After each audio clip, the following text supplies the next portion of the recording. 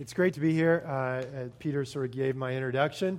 I feel it particularly good that I made a great impression at Presbytery, which is just a meeting of all pastors, which is sometimes the hardest place to actually be your real self. And so that's great. Thanks, Peter, for inviting me and for being able to be here today. As Peter mentioned, pretty much the key points of my bio. It is a new city that we're back in New York for the it's been a 20-year break. We're at a new phase in our life as parents. Our kids are out of the house. And even though that's still part of parenting, we're realizing it's a very different phase of life to be empty nesters. And then just having sort of a new ministry context. All of those new things drive me to Scripture with new questions. And it's been exciting over the last year that the Bible has come alive in a fresh way as these new experiences come down into my life. And so the Bible is talked about as God's Word, and one of the interesting things about it is it's portrayed as living and active. And the thing about a living and active document is it's not a dry document that just sits in a museum, but it's a place where we actually encounter the living God.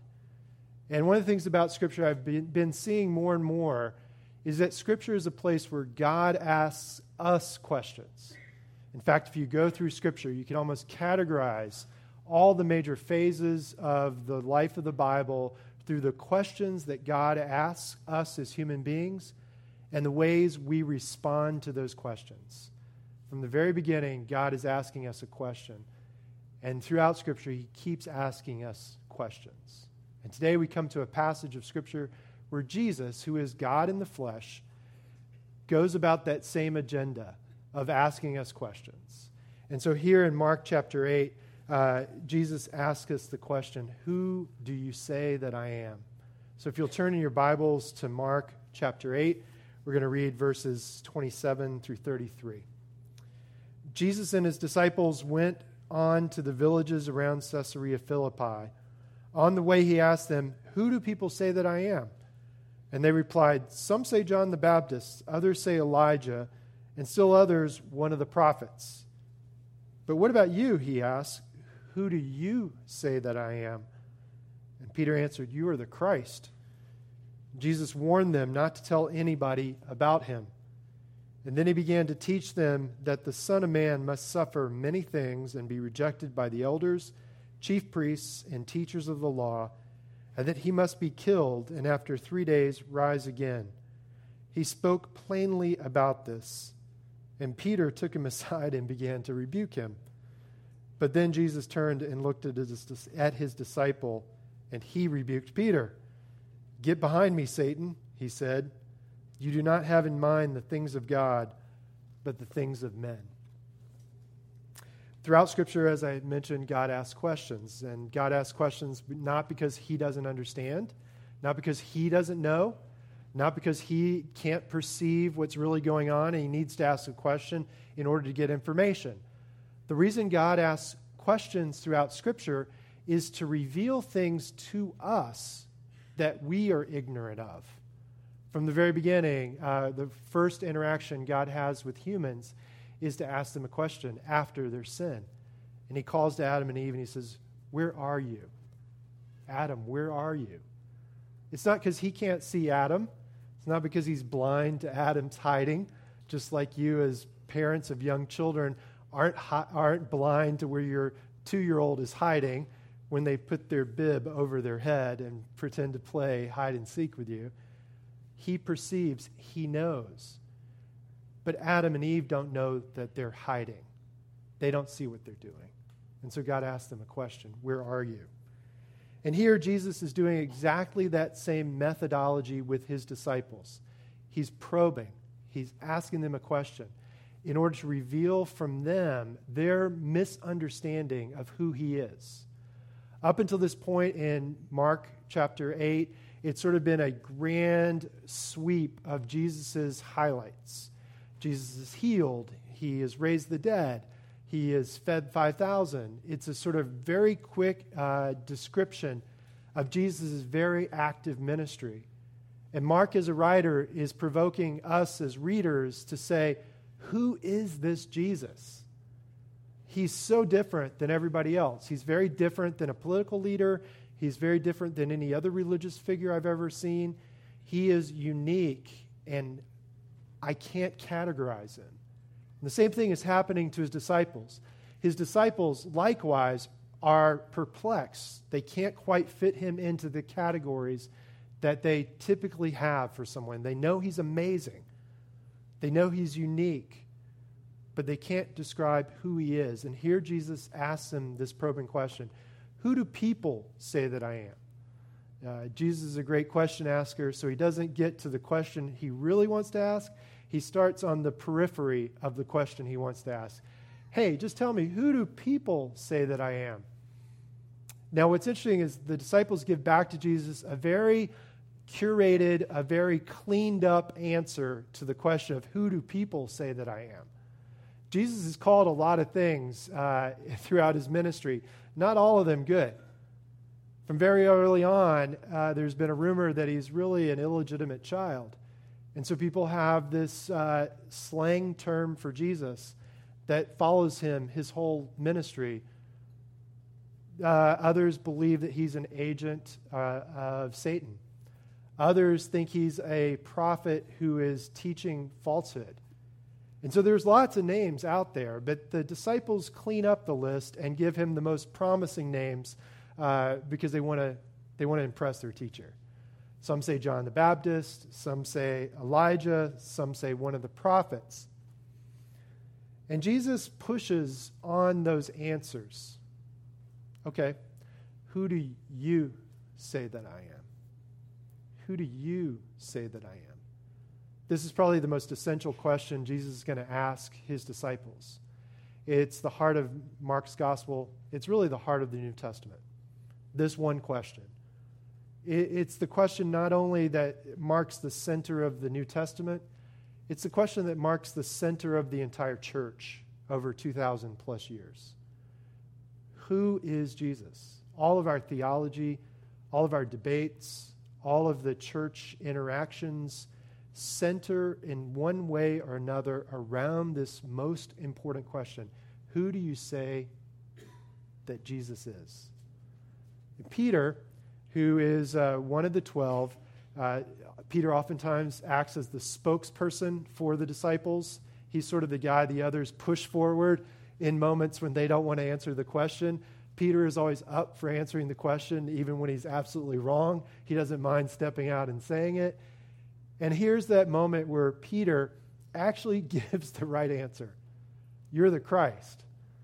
Other accounts of this passage in the other gospel writers, Jesus commends Peter and says, Peter, yes, that is the right answer.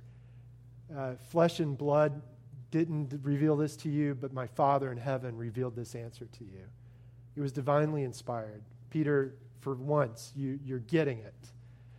But then we quickly see Peter goes off road, right? He gets the right answer, but we very quickly understand that Peter doesn't have the right understanding of the answer that he gave. He had the fill-in-the-blank answer, but he didn't really understand the meaning. Because he immediately, when Jesus starts talking about what it means to be the Christ, to be the Messiah, and Jesus starts talking about suffering and death and a cross and resurrection, Peter gets very, very uncomfortable with that. And he rebukes Jesus. Peter is rebuking Jesus, who has just fed 5,000 people, who just walked on water, who just raised the dead. What is he thinking? He's not thinking. He, like you and me, is scared. Very scared. Very uncertain by Jesus' description of what a Messiah is. For us, for Peter, for all human beings, the description of what a Messiah, a Savior, a Christ is someone who's going to be strong, to deliver us, to restore the fortunes of our past, to bring the golden age back. Peter and Jesus and the disciples living in the first century world of Palestine, of Israel, were under the thumb of a Roman overlord that was very brutal, very harsh, very effective, very well financed. They had no hope of restoring their fortunes. And along comes Jesus, talking about the kingdom of God, talking about power from on high, talking about God revisiting his people again. And Peter's and the rest of the disciples and the 120 followers and the crowds of thousands hear that language and automatically fill into that meaning of Messiah a political deliverance. And Jesus will have nothing for that. He goes hammer and tong against Peter right here. He rebukes him back. He calls him Satan. It's a pretty strong rebuke. I don't think anybody's ever called me Satan. And I've been rebuked a lot in my life, but never been called Satan. This is a pretty harsh rebuke from Jesus. He is very adamantly opposed to Peter's interpretation of what Messiah means, because he wants to fill in his understanding of what Messiah means. And he begins to talk to his other disciples and say, don't tell anybody else what I just told you. And Jesus is doing this because he's challenging the notion that saving power, that deliverance is only seen in domination and conquest. He's challenging the notion that power is only seen in domination and conquest. There's a theologian named Richard Bauckham who wrote a book called God Crucified. And in there he says this: the God who is sovereign over all things is no less God in Jesus' obedience and service. The God of transcendent majesty is no less truly God in the abject humiliation of the cross. These are not contradictions, because God is self-giving love, as much in creation and rule over all things as in his incarnation and even in his death. Jesus is importantly challenging this notion that we normally have about a Messiah in order to establish the kind of Messiah he truly is. He is Messiah who is going after something far more important than restoring the fortunes politically of a people group. He is going to take down death itself. His ambition, his goal, his life, his ministry, his entire purpose from his birth has been one thing: to destroy one enemy that has faced humanity from its very beginning, and that is death. And the power of death is sin.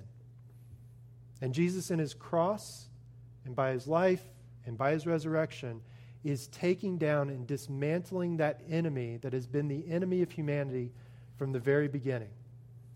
And there's nothing less than that he wants his disciples to understand about his mission. That up until Jesus, death has always been the end of the line. That outside of Jesus, death is always the end of the line. Every religion, every philosophy, every culture has a lot to say about how to live this life. But almost every religion and culture ends their conversation at death. Jesus, by destroying death, empowers us as part of this people of God to understand death is not the end. Death is still important. Death is still powerful. But it is no longer the destination of humanity. It has been put in its place. That Jesus' resurrection from the dead proves his victory over our greatest enemy, death itself. That Jesus' forgiveness shows that the power of death has been nullified. And so this is what Jesus is doing. And this is the power and the importance of his words to his followers when he asks them, "Who do you say that I am?" Who is Jesus? He is the Messiah that defeats our oldest and fiercest foe, death itself, and by so doing gives us an entirely new approach to living our lives. Okay, Kate and I just got back from the UK, from England. I went to a conference, and then we stayed a couple weeks. And in that time, you're in England, you're going to visit lots of old churches, right? They're everywhere. You can't turn a corner without coming across an old church in England. And one of the interesting things about churches, a friend of mine pastors a church in a little town called Tiptoe, or right outside a village called Tiptoe. And in Tiptoe, England, we went and visited his church on a Sunday. And you go to the church, and to reach the sanctuary, you walk through the graveyard. You walk through a graveyard of hundreds of years of men and women and children that have been part of this parish that are buried as you walk into this church. A modern person thinks, how morbid. That's gross. But people who understand Jesus is the death-defying Messiah have built into their structure of their very building a proclamation of victory. That death, a graveyard, is not an end point. It's a passageway through. Through death, we worship. Through our resurrection, our belief in this resurrection, we know that those who have died in Christ are not dead. They will rise and worship with us as a great cloud of witnesses around the throne. That even in the simple act of going to church, we are walking through and reminding ourselves that we believe in a death-defying victor, a Messiah named Jesus. Now, I know you guys have a new building, and it's probably not possible, according to zoning codes in New Jersey, to put a graveyard in front of your church. Everybody's laughing. That's a joke. But the truth remains. Even in the architecture of our worshiping sites, are we reminding ourselves that we worship and serve a death-defying Messiah? How can we begin to build that into our lives? A lot of us are coming from different places. A lot of us have different spiritual journeys. A lot of us have different backgrounds in the faith. Some of us are questioning Christianity. Some of us are new to faith. Some of us have been believers for a very long time. How do we begin to build into our lives an understanding of Jesus as this kind of Messiah? Jesus is a death-defying Messiah, but he most often delivers us through, not from the things we fear. Jesus most often delivers us through and not from the things we fear. Look at Peter. Peter here had the right answer, then the wrong answer. The right answer and the wrong reason. Later in his life, Peter is deathly afraid of pain, and he very much wants the approval of others. That's the motivation driving him in his life with Jesus. But it takes Jesus' death and then Jesus' resurrection and Jesus' restoration of Peter to transform him into the man we know as the leader and the rock. It took Peter having to go through that, and Jesus actually going to Peter as the resurrected Jesus and saying to him, Peter, feed my sheep 3 times, before Peter finally gets that Jesus truly has overcome the grave and truly has forgiven him for his betrayal. That he can then be broken enough to receive God's grace and mercy. You and I have situations that we need deliverance from. There are situations that you and I are crying out for deliverance. Some of us are in very difficult marriages that we're crying out for a change. Some of us are in work that is incredibly unfulfilling. Some of us have debilitating health issues. Some of us have financial constraints that are killing us. Some of us have family tensions that are causing no end of sleepless nights. For all of us, we cry out for the Lord to deliver us. And when we say deliver us, we often mean take us out in this situation. Sometimes God answers that prayer, and he does deliver us miraculously. But more often than not, when we pray, God deliver us, the answer God gives us is, I'm going to join you in this problem.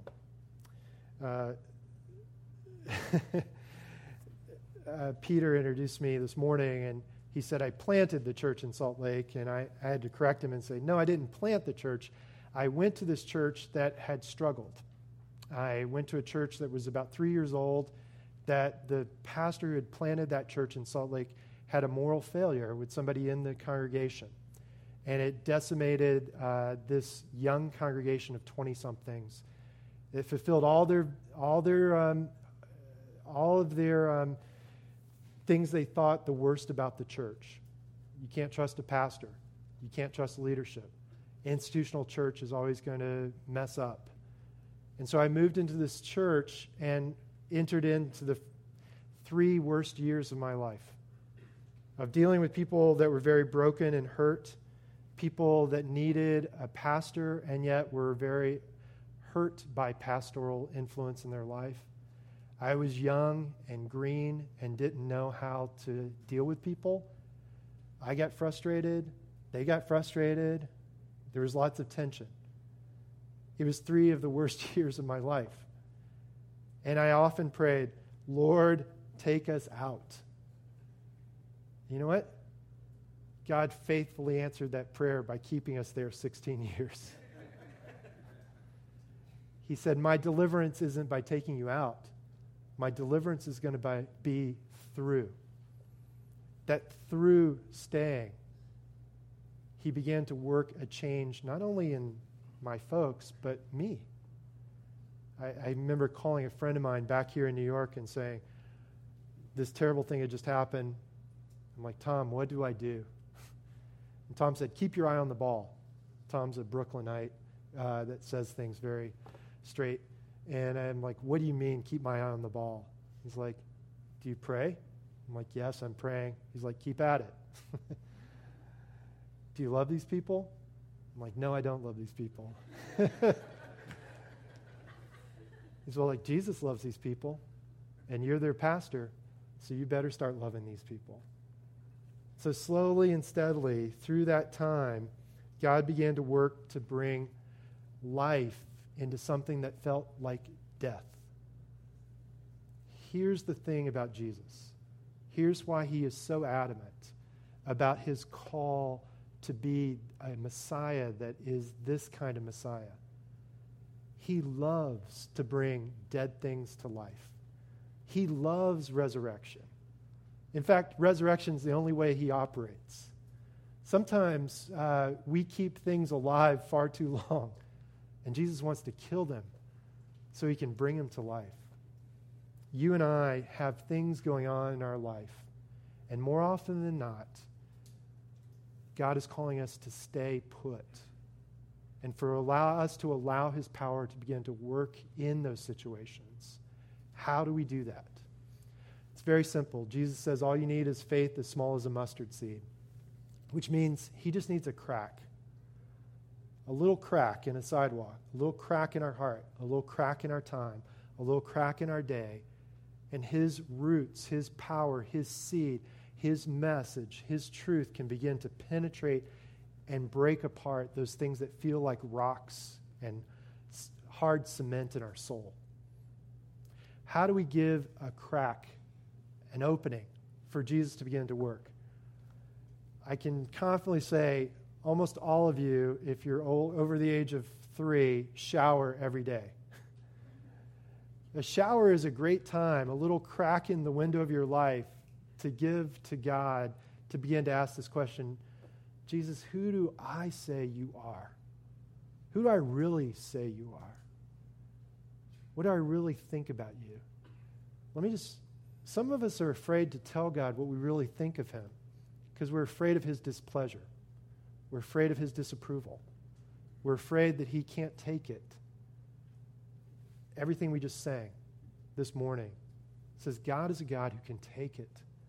He is great and powerful so that we can say anything to him. Are we hurt by him? You can say that to him.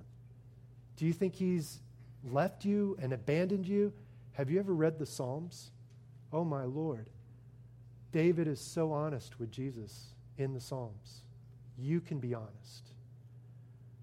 Maybe it's the shower time. Maybe it's that morning cup of coffee. Maybe it's your morning commute. but find a place that can begin to crack open some time for you to sit with Jesus and ask and answer that question, who do you say that I am? The other thing that's vitally important in this allowing God to begin to work in our lives is coming together. One of the interesting things that Jesus says here is that he tells the disciples to be silent when he's just told them the most important thing that he's ever taught, right?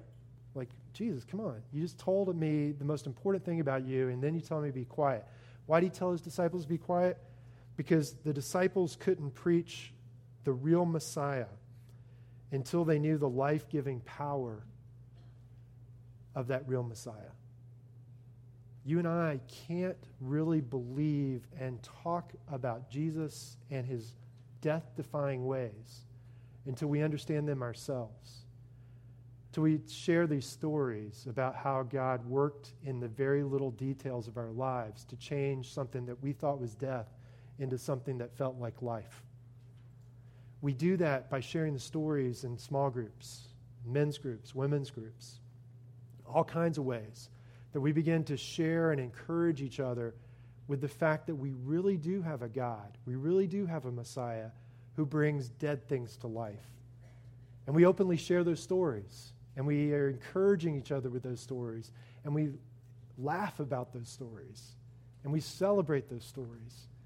Because by doing those things, God is beginning to break open our lives. He's beginning to empower us to be not just people who know what's true and have the right answer, but people who have both the correct answer but also the right rationale behind it. The reason this is working, the reason I am able to stay in this, is because I believe and I see the evidence of a death-defying Messiah in my life day by day. And when I don't feel it, I see it in Peter, or I see it in Kate, or I see it in someone else, and I'm encouraged. Who is Jesus? He's the Messiah. He's the Messiah who defeats death, who destroys the power of sin, who rises from the dead 3 days later to ascend to heaven to the right hand of the throne of God Almighty, who beseeches God daily on your behalf, who prays for you, who loves you, who sends his Spirit of power amongst us in order to live this life as his people in this world. That's who Jesus is. That's who you can trust. That's who is our Messiah. Let's pray. Father, you are good, and you have been good to us in Jesus, and we pray, Lord, that as we stay put in the area of lives that you call us to, that we would see your power made manifest in us. In Christ's name, amen.